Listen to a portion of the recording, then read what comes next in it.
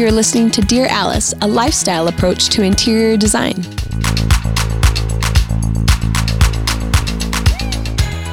Hey everyone, welcome to Dear Alice. Today we are going to be talking about kids' bedrooms. It's a fun topic. Children. We love a good kids' room. We do. We love getting to interview the children about their spaces. Kids are the best. They are. They're so much more fun than we are. They are. You guys, 100%. These rooms are going to be your favorite rooms if you do it the right way. Yeah. And when you interview a kid, they just tell you the truth and they don't actually care what the right answer is, which is awesome. Yeah. They just care what they think. And then we design what they think. And then when it's done, we're all high-fiving each other because that kid had such great ideas. It's true. And wasn't too embarrassed to tell us that they love rainbows and unicorns and whatever they do. Yeah. You want to know what Nolan told Tom yesterday? What? Tom let me know this morning. He said, Nolan said, he's like, if somebody doesn't want to play with me, I just pretend I'm a superhero. I'm like, that's brilliant. That is brilliant. They have the best ideas. They do. That's the best. They are the superhero of bedrooms. That is for sure. So today's question is at Erica Wolfgram wanted to know advice on design for a 10-year-old's bedroom. Not too little girl, but not too sophisticated. So we obviously embark on this all the time. There is a point where there's usually like a point where they're ready to get rid of the crib and they need a big girl or a big boy bedroom. And then there's a point when they kind of outgrow the little girl bedroom, which sounds like what Erica's daughter is going through. She's like, I want to get out of this nursery space, and I've got different ideas, and maybe her favorite color isn't pink anymore. Entering the tween stage. Yes. So how do we go about doing that for Erica? What advice do we have for her? I think even as you go from like the nursery to the toddler, and we'll get into that a little bit more, keep this timeline in mind, that you're not going to want to buy from crib. You're not going to want to necessarily go to a twin and then go to a queen. Like, think about the pieces that you are investing in when you're in the stages and ask yourself, is this something that could translate to her like growing up? Or is it something that's going to be throwaway furniture, like a changing table? No one's going to use a changing table again. Yeah. So think about that too, as you're like looking at your space and how you want this little girl to live. Obviously, she's 10 years old, so she might not want to be in a twin bed anymore. She might want to graduate to a queen if that's what she's been living in. And so see what the space can take. See functionally what you need. Like if you're a queen bed, is she kind of a princess still? Does she want a 4-poster that's going to be dreamy for her like as she grows into her teenage years?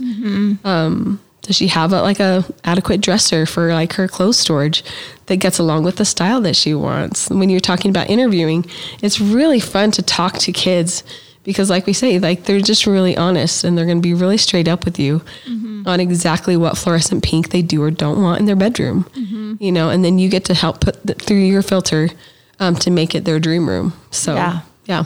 That's good. I love it. Talk to them a little bit. Sue has a little guy that's 4 and you got rid of his crib and you didn't buy him a twin. Nope. Tell him what you did and why. Yeah, we looked at twins for a second and day beds. And as we started to think about like how this room's going to function and we sit there and we read stories at night. I don't want to like kneel by a twin bed.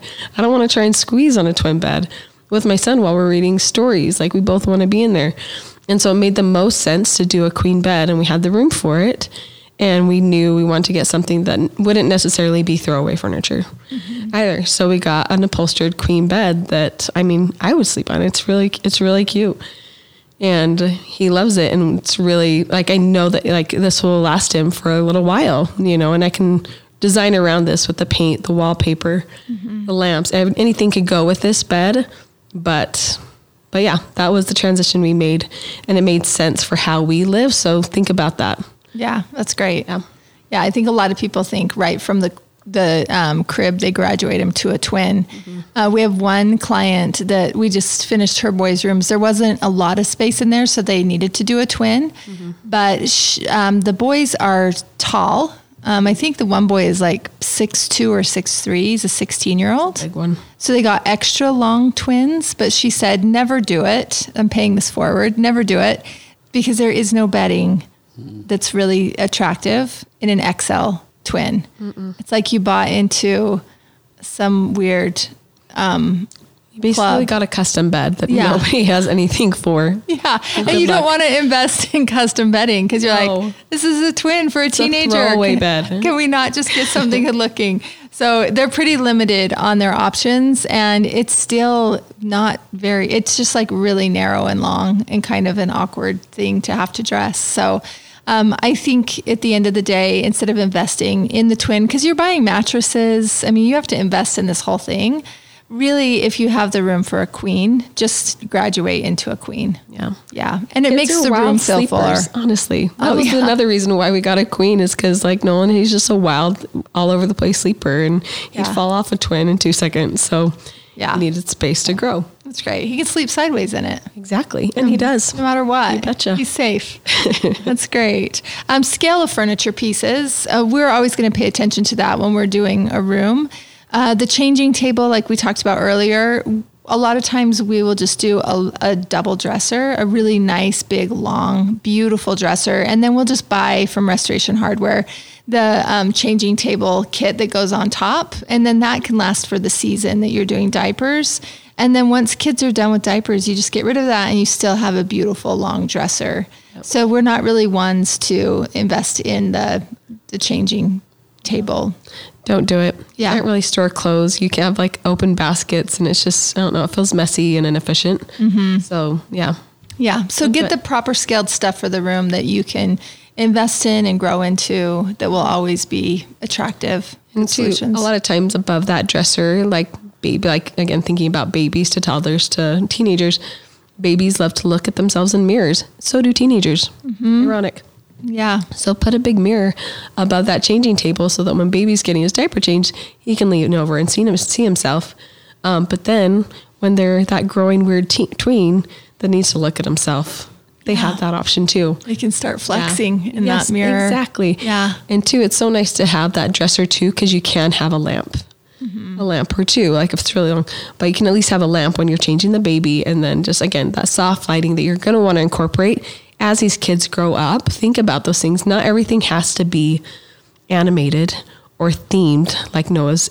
I think it was like Noah's Ark. Yeah, my sister had a big Noah's Ark theme. Oh, I like that. It was really cute, huh? Yeah. Anyway, but that all kind of becomes throwaway stuff. So note that whatever the kid is into, that's going to be what's decorating the room. You know, that's what's going to be adding that age factor, that time capsule of what that kid is in. Take note of their favorite colors. You know, you can always repaint a bedroom, re-wallpaper a bedroom. But the actual furniture pieces, I think, can have more lasting power than I think a lot of people give credit to, you know? Yeah. And think they have to like completely redo a room. If you're smart about it, then you should be able to carry that into, some of it at least, into the next phase. Yeah. If you did it right. I think we were just talking before we started recording the podcast in our Juniper Hills home. It's up near Park City, Utah. And there's a little guy who's probably 5. And we did his room. His wallpaper looks like constellations. It's dark blue with star patterns on it. And there's like a big telescope in his room to be able to see the stars. And he has a queen bed. And our marketing manager, Katie, was like, that room will still be beautiful for him when he's 25. And we made it for him when he was 5 years old. But because the bed is the right scale for the room, even for it being a small room, having the bed be the majority of it still feels really cozy and like you could just get all tucked in and have good dreams in that space. So I think that while we didn't necessarily design it for an adult man or a kid in college or something like that, the finishes are, I feel like, everlasting and just really handsome and kid-like. And I think he can feel like he's an astronaut in there, or he can feel like, you know, he's a grown man in great taste.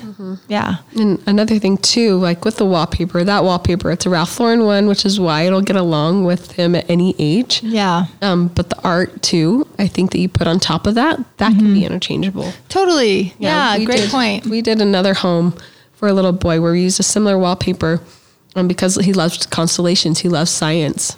So we had like a solar system mobile, big one hanging in the space, and he loves soccer.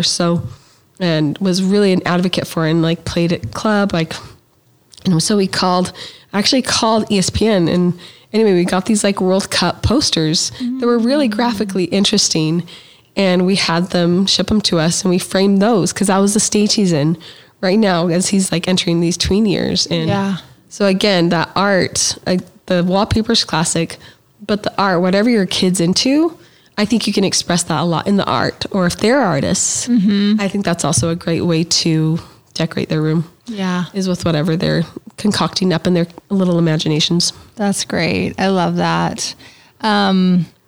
Okay, so let's talk for a minute about if we're doing a shared room versus the kids' own room. Yeah. Yeah, they got to kind of come together on it if it's a shared room. We had a really cute little girls' room that we recently did. Really huge master, or not master. It was bigger than even some masters, but it was a huge kids' room that we ended up doing 2 poster beds in the space. And they did end up using twin beds, but those posters really helped fill up the room.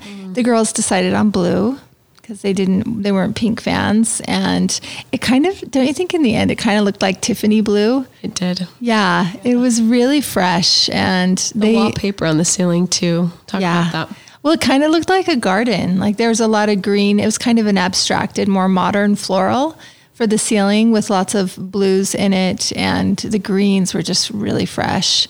And it was just like laying in bed at night and looking into, the most beautiful gardens. They just loved it. Yeah. And they had a lot of, like, just in the interview process, speaking of, like, for them, they had a lot of fun, like, talking about it. You could tell they were excited.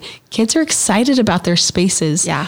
They want to, like, have their personality show. And so when these little girls saw this room reveal, like, the client, bless her, she videotaped them, and they were in tears. They were so happy to finally be in this space that really felt like them, that was their little sanctuary. Because that's what these are for your kids. If you want them to actually enjoy their room and sleep there and not sleep in your room, then really pay attention to what they love. And I think it'll really pay off. I think the thing that lets each of those girls be an individual, even though they're in a shared bedroom, is we gave them each like a tall etagere or bookshelf.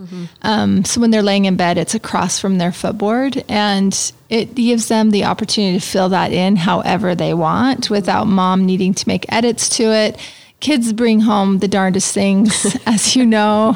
And so this gives them the opportunity to display whatever they're into, whether it be like their favorite sneakers or those rocks they got on the way home, or that party favor they got at the birthday, or love notes their science fair project. Yeah, they just all are into whatever they're into. And that will allow the one kid to be ultra feminine and the other one can be a tomboy, and they can still coexist in the space because they each have room to display their favorite things. I think it's so good. Like you're talking about embracing collections. I remember when Jane, Jess's littlest, Jane Sparkles Bennett. Yes. Anyway, what does Jane collect? Which I think is very... Oh, Jane was a great collector and really possessive about any of the things she had. But she had the most incredible rock collection of all time. And my mom got on board with it, the grandparents, anybody. And so they would go to old rock hounds and they would find the most amazing things. And one year my mom got her this little set of plastic drawers chock full of every type of rock species, because she ran into this old rock hound that was a great collector, and she has meteorites, just stuff that's not even legal to own, which is incredible. But every type of species, fossils and pyrite, and all of the interesting things you think a little girl would have, but then she's got some real rare nuggets in there too. So anyway, to this day, she's not as passionate about playing with the rocks anymore, but I have confiscated her rocks because they look beautiful in bowls, and I have like one on my center hall table full of all of her stones, and she's still really proud of that today. She was also a great coin collector. And so we have coins and sleeves and all the things, but those coins would be beautiful too. I could put them in a bowl and put them on her nightstand or put them in my living room. But anyway, her collections became my collections, which is fantastic. But kids always are collecting things. My daughter Kate got into origami.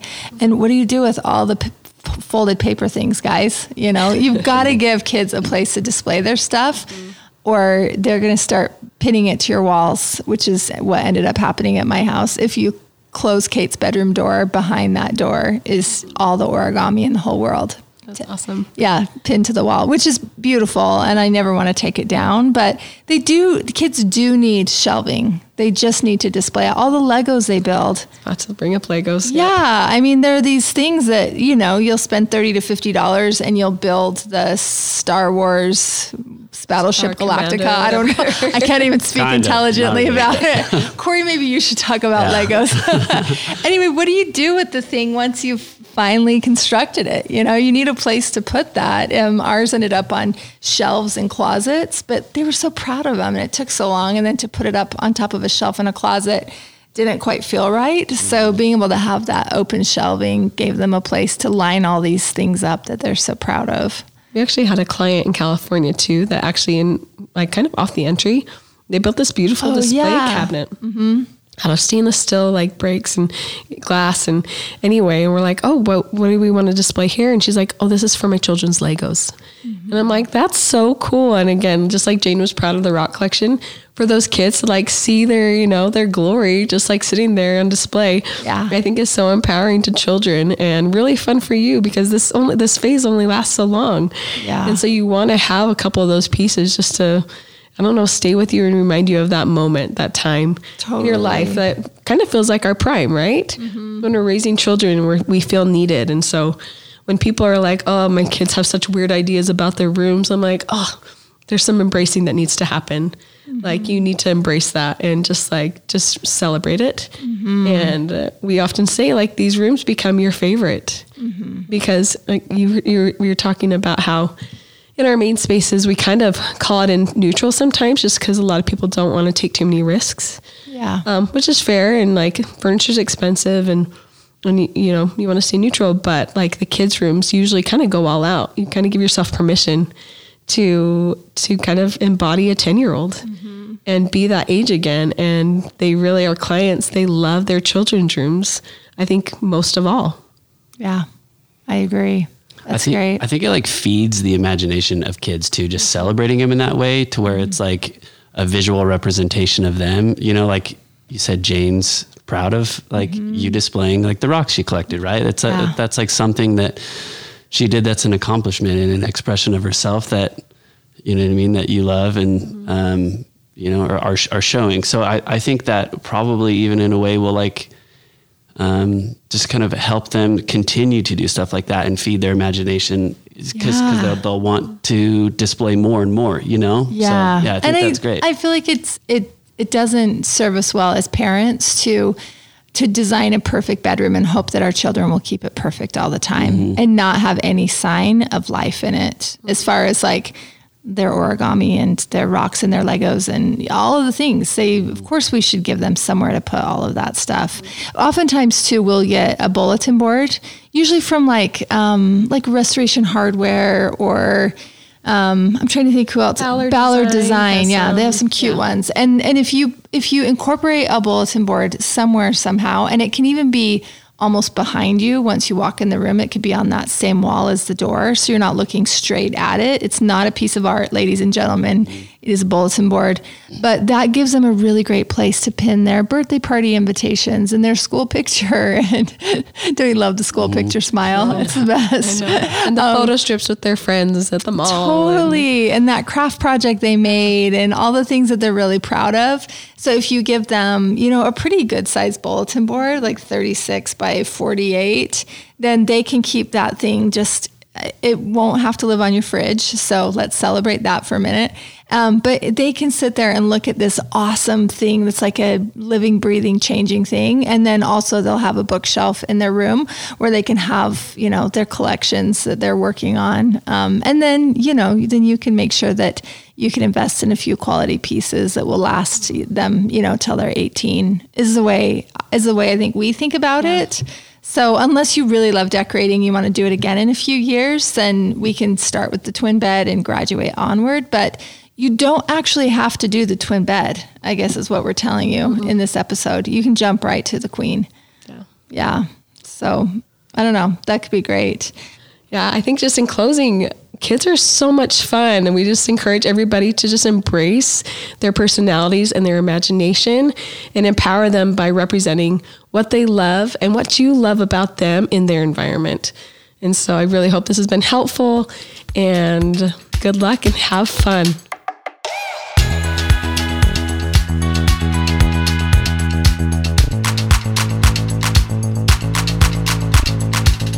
Hey, thanks for listening. If you like our show, please leave a 5-star rating.